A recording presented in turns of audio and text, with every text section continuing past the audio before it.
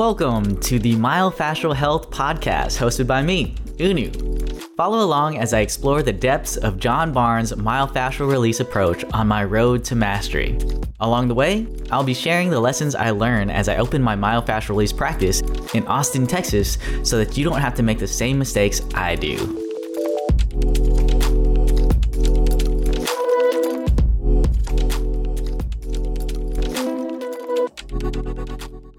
The first episode of the Myofascial Health Podcast, and it's obviously hosted by me, Unu.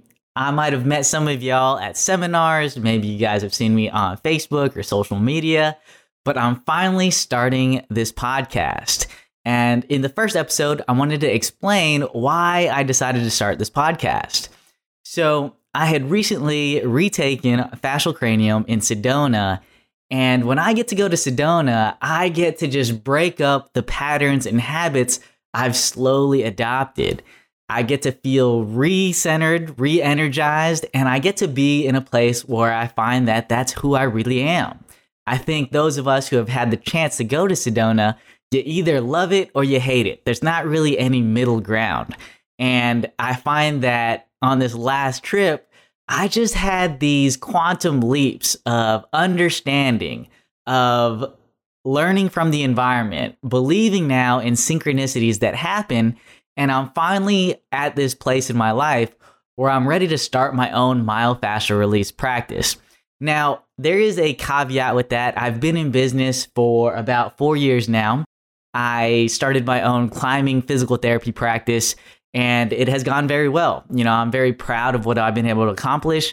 But there comes a point where if you are on the right path, the messages that you get will constantly remind you of where you need to be going. And so I had always tucked this idea of starting my own myofascial release practice in my back pocket, even starting this podcast. And it wasn't until finally after this repeat of fascial cranium where I am ready to go all in with myofascial release. You know, I was called to pick up John's book after coming back home to Austin, and the chapters resonate a little bit differently now that I'm a different person. And the very first message that he writes in his book, it says, "And the day came when the risk it took to remain tight in a bud was more painful than the risk it took to blossom." And this was a quote by Anais Nin. And I finally feel that way, where this person inside of me is finally at this point where it's like, yo, you just got to let go and surrender and see what unfolds for you. I think I have the habit of kind of forcing things, being impatient and wanting things to happen quicker than they often happen.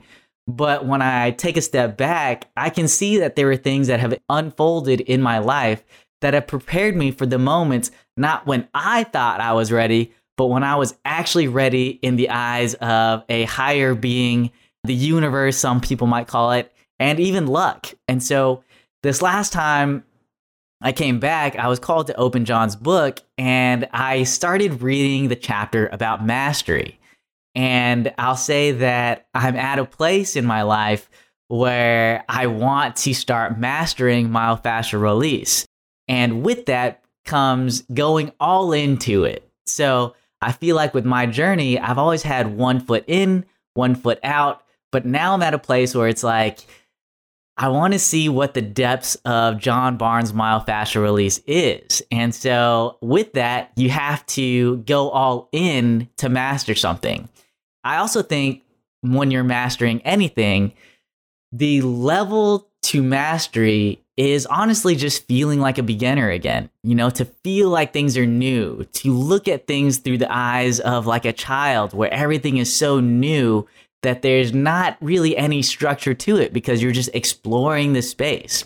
And so with that, I'm going to be sharing my journey into mastery as well as documenting my journey of starting my own myofascial release practice so that those who are interested in doing the same, you guys can kind of learn from my mistakes, and hopefully this might give you the encouragement to finally start. So with that being said, I appreciate you following along, listening to this first episode, and there's going to be definitely more to come.